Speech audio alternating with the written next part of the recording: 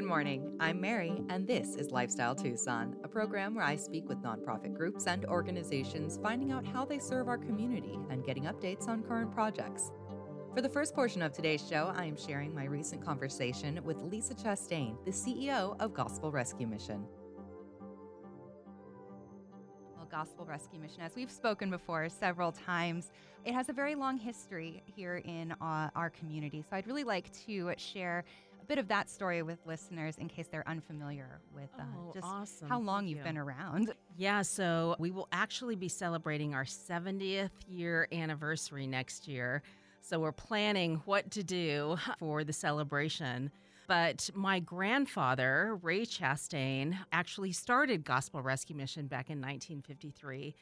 So it's an honor for me every day to carry on the good work that he started. So he was a yard master at Southern Pacific Railroad and watched, the hobos, as they called them back in those days, ride the rails. And he was compassionate about it, started bringing food and clothing from home. And that became all too often to where he felt like really it was calling, and he left the railroad to start the mission. It was in several places downtown. One location was where Tucson Convention Center is, so it no longer even exists. And then in 1956, they built the property in South Tucson, and we remained there all up until we moved to the Center of Opportunity in 2019. So over those 69 years, the face of homelessness has certainly changed over the decades. We continue to just assess what the needs are in the community and try to meet the needs. Mm-hmm. Can you give a little insight into what homelessness looks like in our community? Who do you see, and what are some of the numbers that you know of? Yeah, 80% of the people that we serve are due to drug or alcohol addiction and mental health, and sometimes all of the above.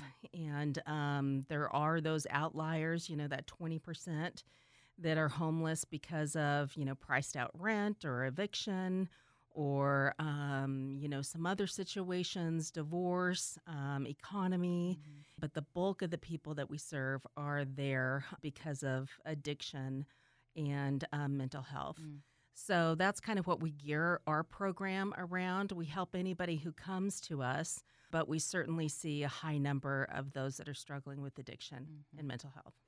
And so I'd like to talk about the Center of Opportunity for a minute. As you said, you opened up in 2019, so this definitely has been a bit of an interesting first few years for the Center of Opportunity. But tell me a bit about how its development has been and kind of the vision you see for it moving forward and what you want it to become. Yeah, so we started the Center of Opportunity, just to update your listeners. It's the old Holiday Inn Holidome on South Palo Verde. Perfect property for us. We often say, I wonder if they knew in the 80s that they were building this for us because the space is perfect. So we opened it up with the existing hotel structure. The plan was always to expand, and since then we've built 6 new buildings on the property to expand the services and beautify the campus. The goal was always to bring people in from off the streets, have the services and programs that they need to live a life that's successful all under one roof. Pretty lofty goal, but we did open up in 2019 with 30 different social service agency providers in addition to us. It was amazing. We all kind of scrunched together because we were all in a small space and just saw people transform. I'll say it again that, in Tucson, it's hard for us that have working vehicles to get from point A to point B. But imagine yourself, on foot or on bicycle or on public transportation. You're there for help at some social service agency, and they say, oh, we can't help you here. You have to go to the East Side location. 9 times out of 10, they're not going to get there. Really, our goal was to provide all those services so there was no excuses, and we could expedite, really, the process for them from homeless to wholeness. Fast forwarding to 2022, even with 2 years of COVID in the midst of it, that it's working so well. We actually have 49 different partners now that provide services there at the center. And like I said, we have 6 new buildings. We have a full 6,000 square foot medical and dental clinic that's operated by El Rio. We have a job training center that we just partnered together with Pima Community College to bring trade jobs for higher paying jobs, which is amazing. We have a full workout facility, wellness center, library, office space for all the providers, a beautiful courtyard. So if you haven't seen it, please come visit. We do tours twice a week, and we'd love you to come see what transformation looks like. Yeah. So tell me a little bit about the intake process at Gospel Rescue Mission. Because I understand that you also will help people, they need to be sober upon coming to Center of Opportunity. But tell me a bit about that intake process. Not necessarily. We get people all the time that are, under the influence. We'll send them to detox, but we'll hold a bed for them. So come as you are, and we'll get you to detox actually. And they usually are in detox for about 48 hours, and then they come right back to us, and we handle the transportation. Either the detox agency or us will actually provide transportation to make sure that they get back to us. Then they're processed through. So we do intake Monday through Thursday. And, it's all a bunch of assessments, right? So we assess their needs, and they're given a psych eval. And, they do the first week they're there, they do a lot of assessments. They meet with a lot of our case managers. And the great thing about what we do is everybody that walks in the door is individually case managed. We're people, so there's not a one-size-fits-all formula that works. We work to find the best plan that meets their goals. And what I mean by that is we partner together with them, because if it's not their decision to make change and make goals, then they would just be doing it for us and not for them.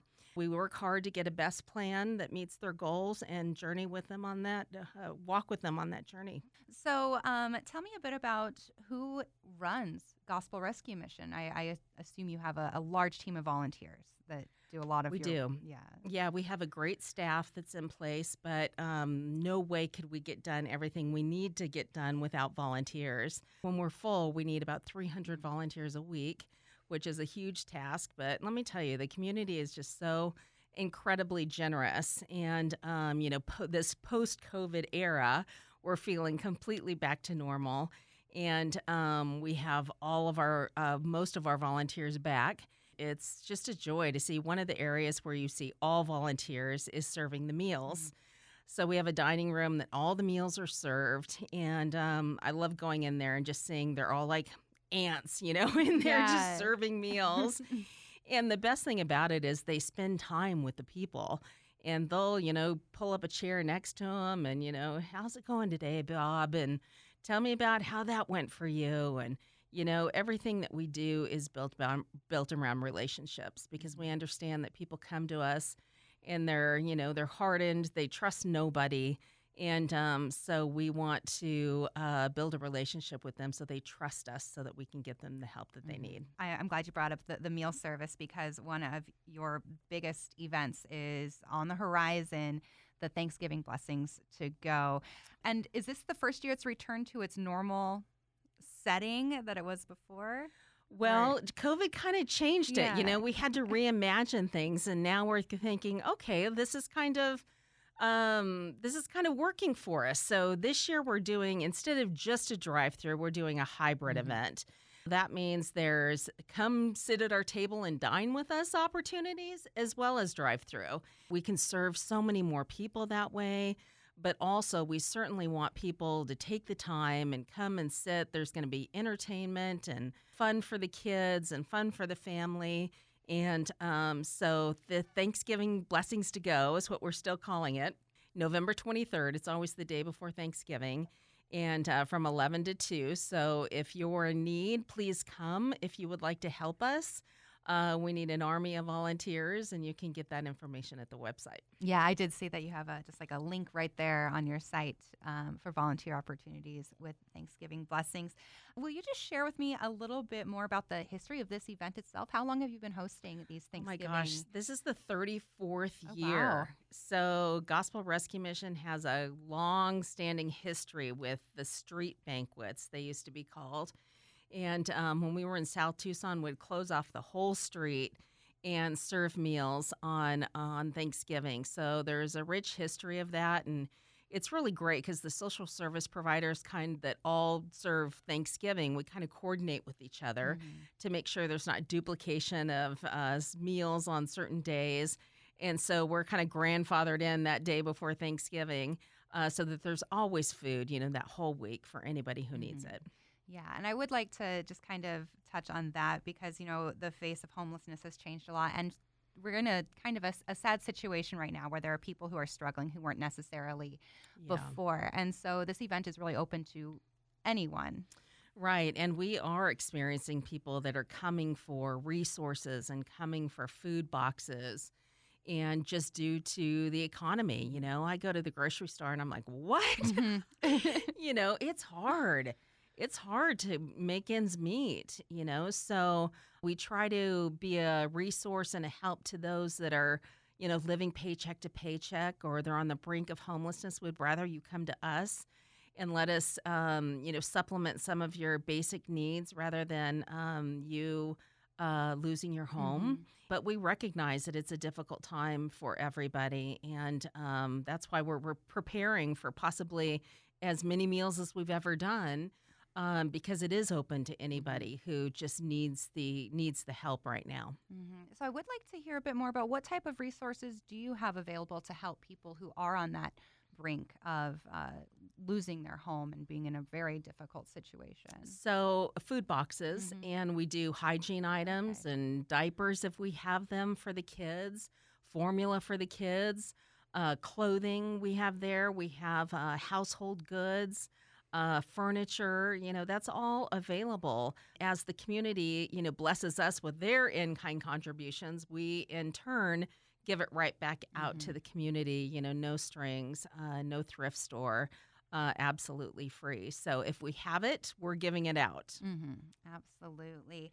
So, what are some things that are kind of on the horizon for Gospel Rescue Mission? Is there any big projects you're working on, or Well, yeah, we have what's that? two in the works right now. I Okay. think I've even told on this show maybe before because it was a dream and now we've actually broke ground.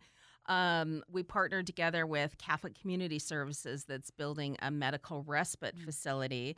So, medical respite is that place where if somebody is homeless, they're in the hospital, but they get released and they still need some medical care before they get into shelter. That's medical respite. So, a 50-bed facility. It's going to be a beautiful 15,000 square foot building. And also the dog shelter services. Finally, after 3.5 Wonderful. years, we've been trying to find the right partner and get this built. So that's actually underway too. So we're very excited about that. Very excited to be able to serve those that are experiencing homelessness that have, a pet with them, have a dog with them that could be, their only companion. That we don't have to separate them Mhm. now. They have a place for them to live both on the same campus.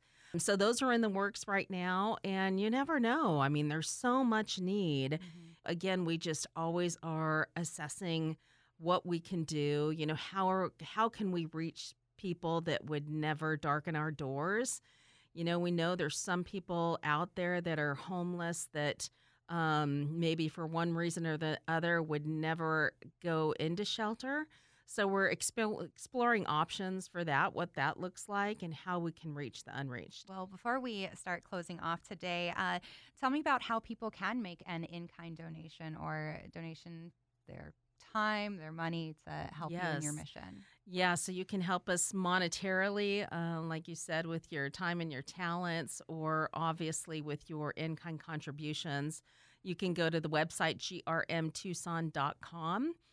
You can bring your goods to 4550 South Palo Verde, or if you have a lot, call us and we'll be glad to do a pickup. It really is just the community that makes this work. Mhm. Gospel Rescue Mission is 100% privately funded.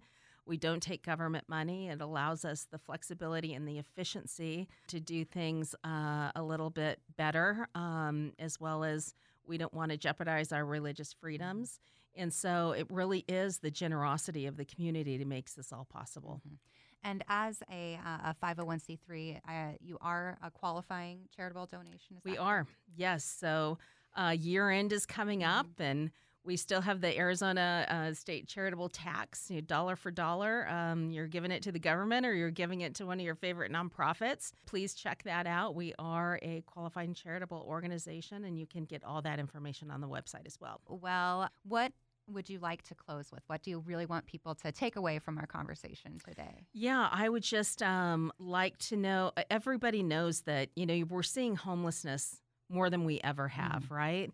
We see it on the streets. We see it in the medians. We see it through panhandling. Spread the word. We are there to help those individuals. If you need help with putting a care package together, and we have what we called invitation cards that lists all of our services and where we're located, that so many people put care packages together and drop those cards in there for resources rather than giving cash.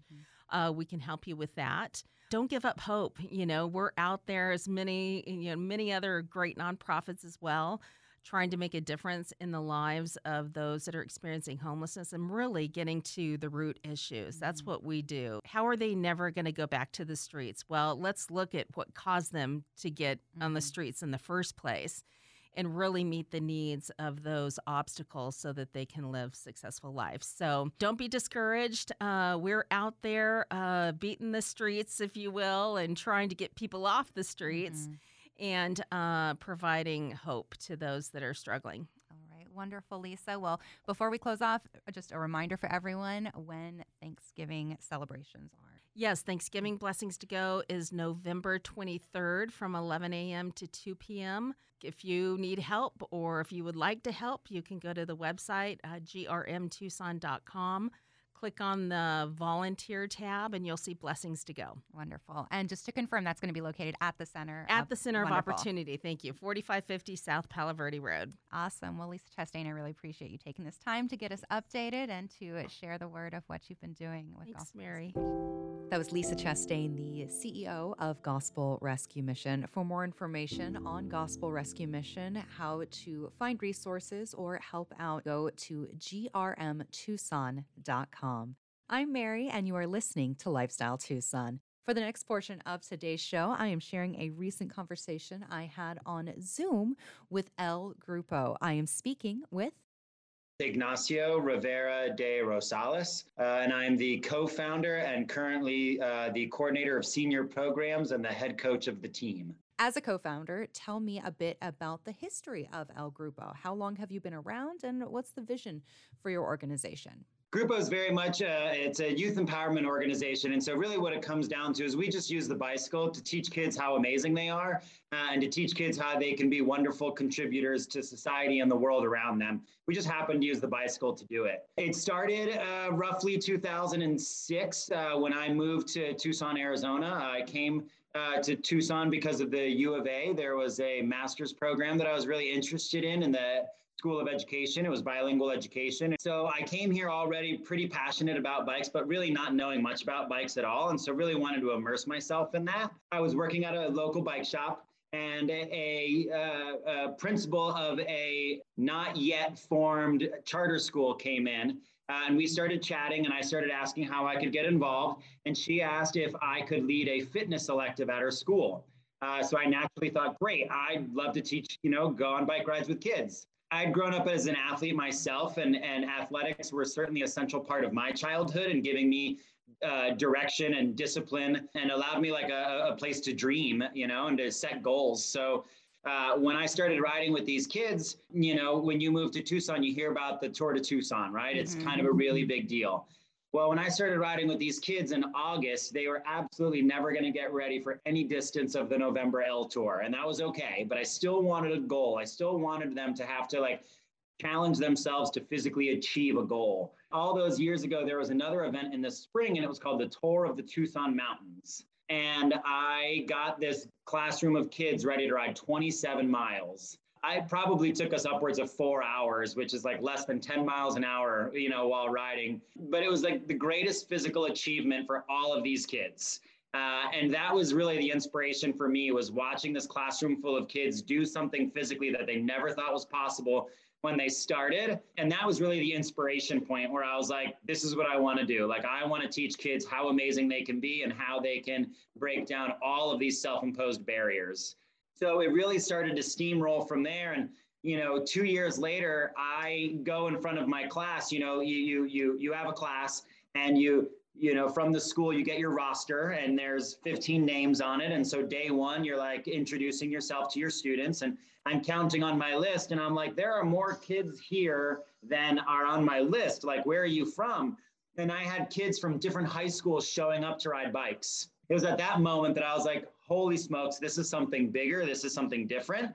And what do? Lucky enough, at that point, my brilliant girlfriend, who's now my amazing wife, was also inspired by it. And so we decided to create our own nonprofit to try to continue to do the same. So it started on my back porch. Basically, it went from the school to my back porch, because to have all these other kids coming, we needed somewhere to meet. So I was like, great, we can meet in the backyard. And I started to build bikes out of whatever I could find, basically buying whatever used parts and bikes I could find. The kids would help me build them up. And then my wife at the time got pregnant. And she was like, get everything off the back porch. And I was like, absolutely. But she was the executive director for 15 years and was incredibly good at building the program, finding funds and resources and all of that. So we moved into our first clubhouse. And that was this really critical moment, because what it gave kids is this place to be that wasn't school, that wasn't home, that wasn't a business or anything of the sort, but it was their place. And that's really been this like critical element of the team that's really been quite different than I think a lot of organizations, much in the way that you hear about the importance of like the Boys and Girls Clubhouse, like the Boys and Girls Clubs clubhouses, right? It's where kids go to just hang out after school and to see their friends in that very social way. In about 2009, we moved into our first place, and that was a really exciting move. And really from there, we were able to sort of collect more bikes and to collect more resources. And then as we got more resources, we were able to invite more kids. And then we were able to have like girls only tryouts and really try to, expand out. So here we are, 15, 16, 17 years later, my goodness. We're a rockin' program. We've got 4 different programs that we run right now. So what are your programs? We've got the team, which is the most visible at times, because they're kind of the older kids kind of out riding and that are sort of more present amongst the community. We've got 30 kids doing that. But we realize that not every kid wants or needs competition, or that's the healthiest way for them to self-express or for them to self-challenge.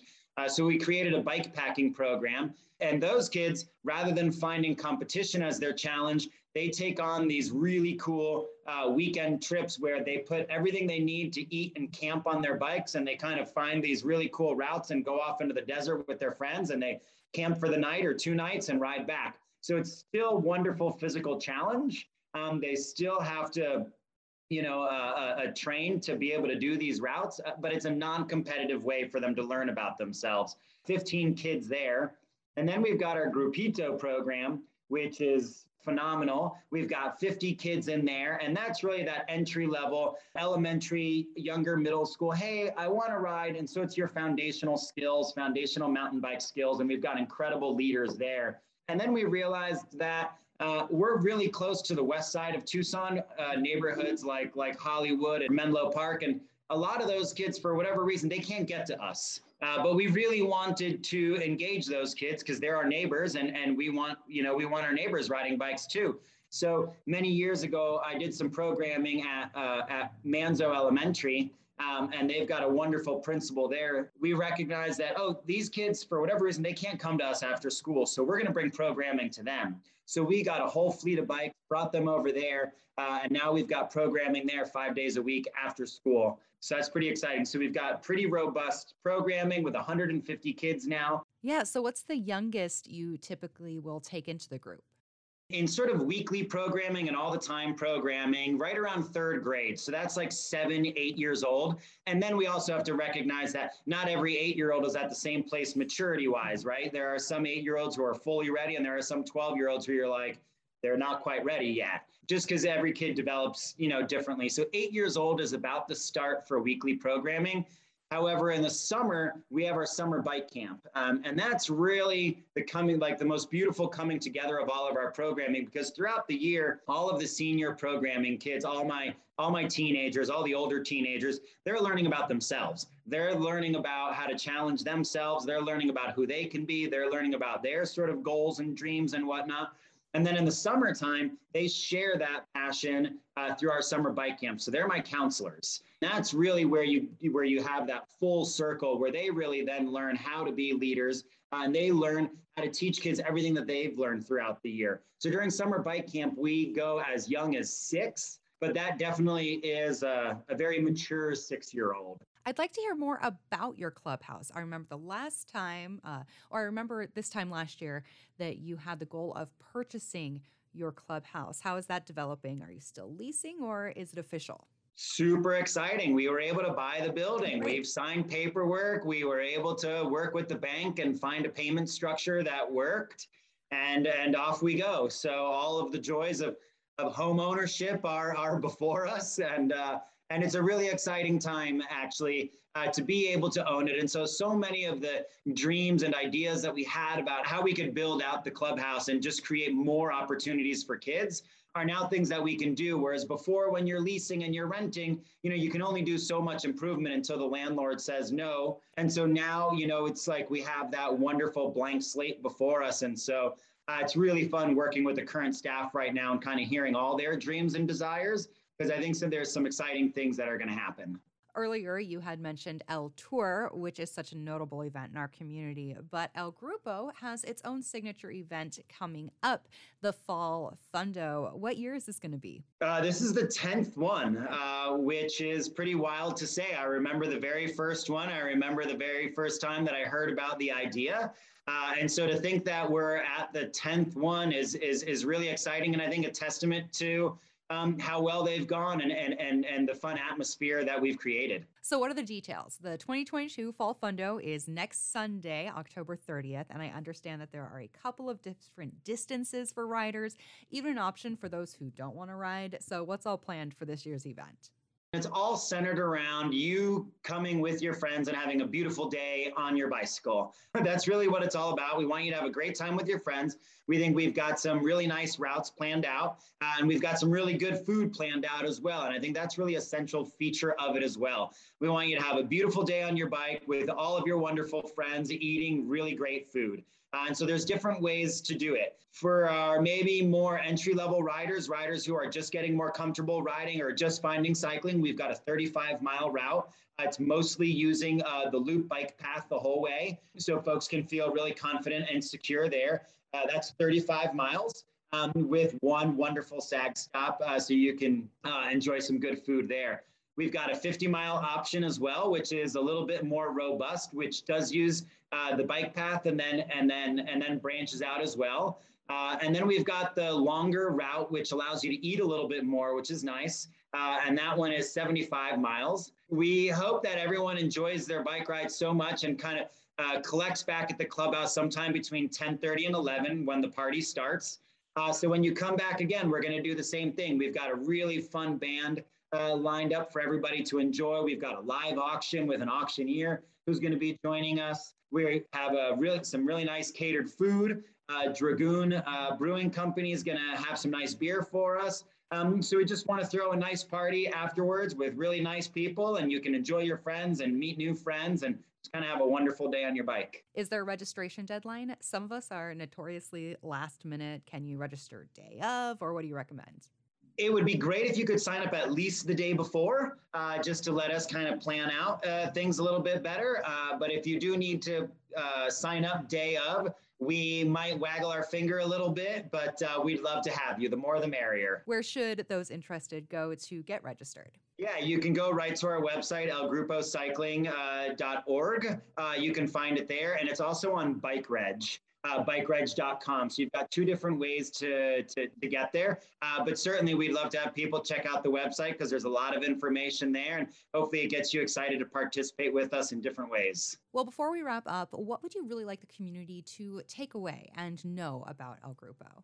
Yeah, I think more than anything, I want folks to know that El Grupo is a place for kids to wonderfully learn about themselves. And it's a place where kids learn how to accept challenges. Once they've accepted that challenge, that we do our very best to make sure that they're wonderfully supported to try to get there. So we're a challenge-based organization for anybody and everybody. We just so happen to use the bicycle as the vehicle to teach kids how amazing they are. And once again, what's the best way for people to learn more or donate their time or money to helping out El Grupo? elgrupoyouthcycling.org. That would be great. That was Ignacio Rivera de Rosales, the co-founder and coordinator of senior programs for El Grupo. You've been listening to Lifestyle Tucson, and I am Mary. If you're part of a nonprofit group or organization that would like to be featured in an upcoming episode of the Lifestyle Tucson program, reach out to me by email, publicaffairs@azlotus.com. That is publicaffairs, all one word, @azlotus.com. For more information about the show or to listen back to something you may have missed, go to the Sunday Mornings page at mixfm.com, kfma.com, klpx.com, or espntucson.com.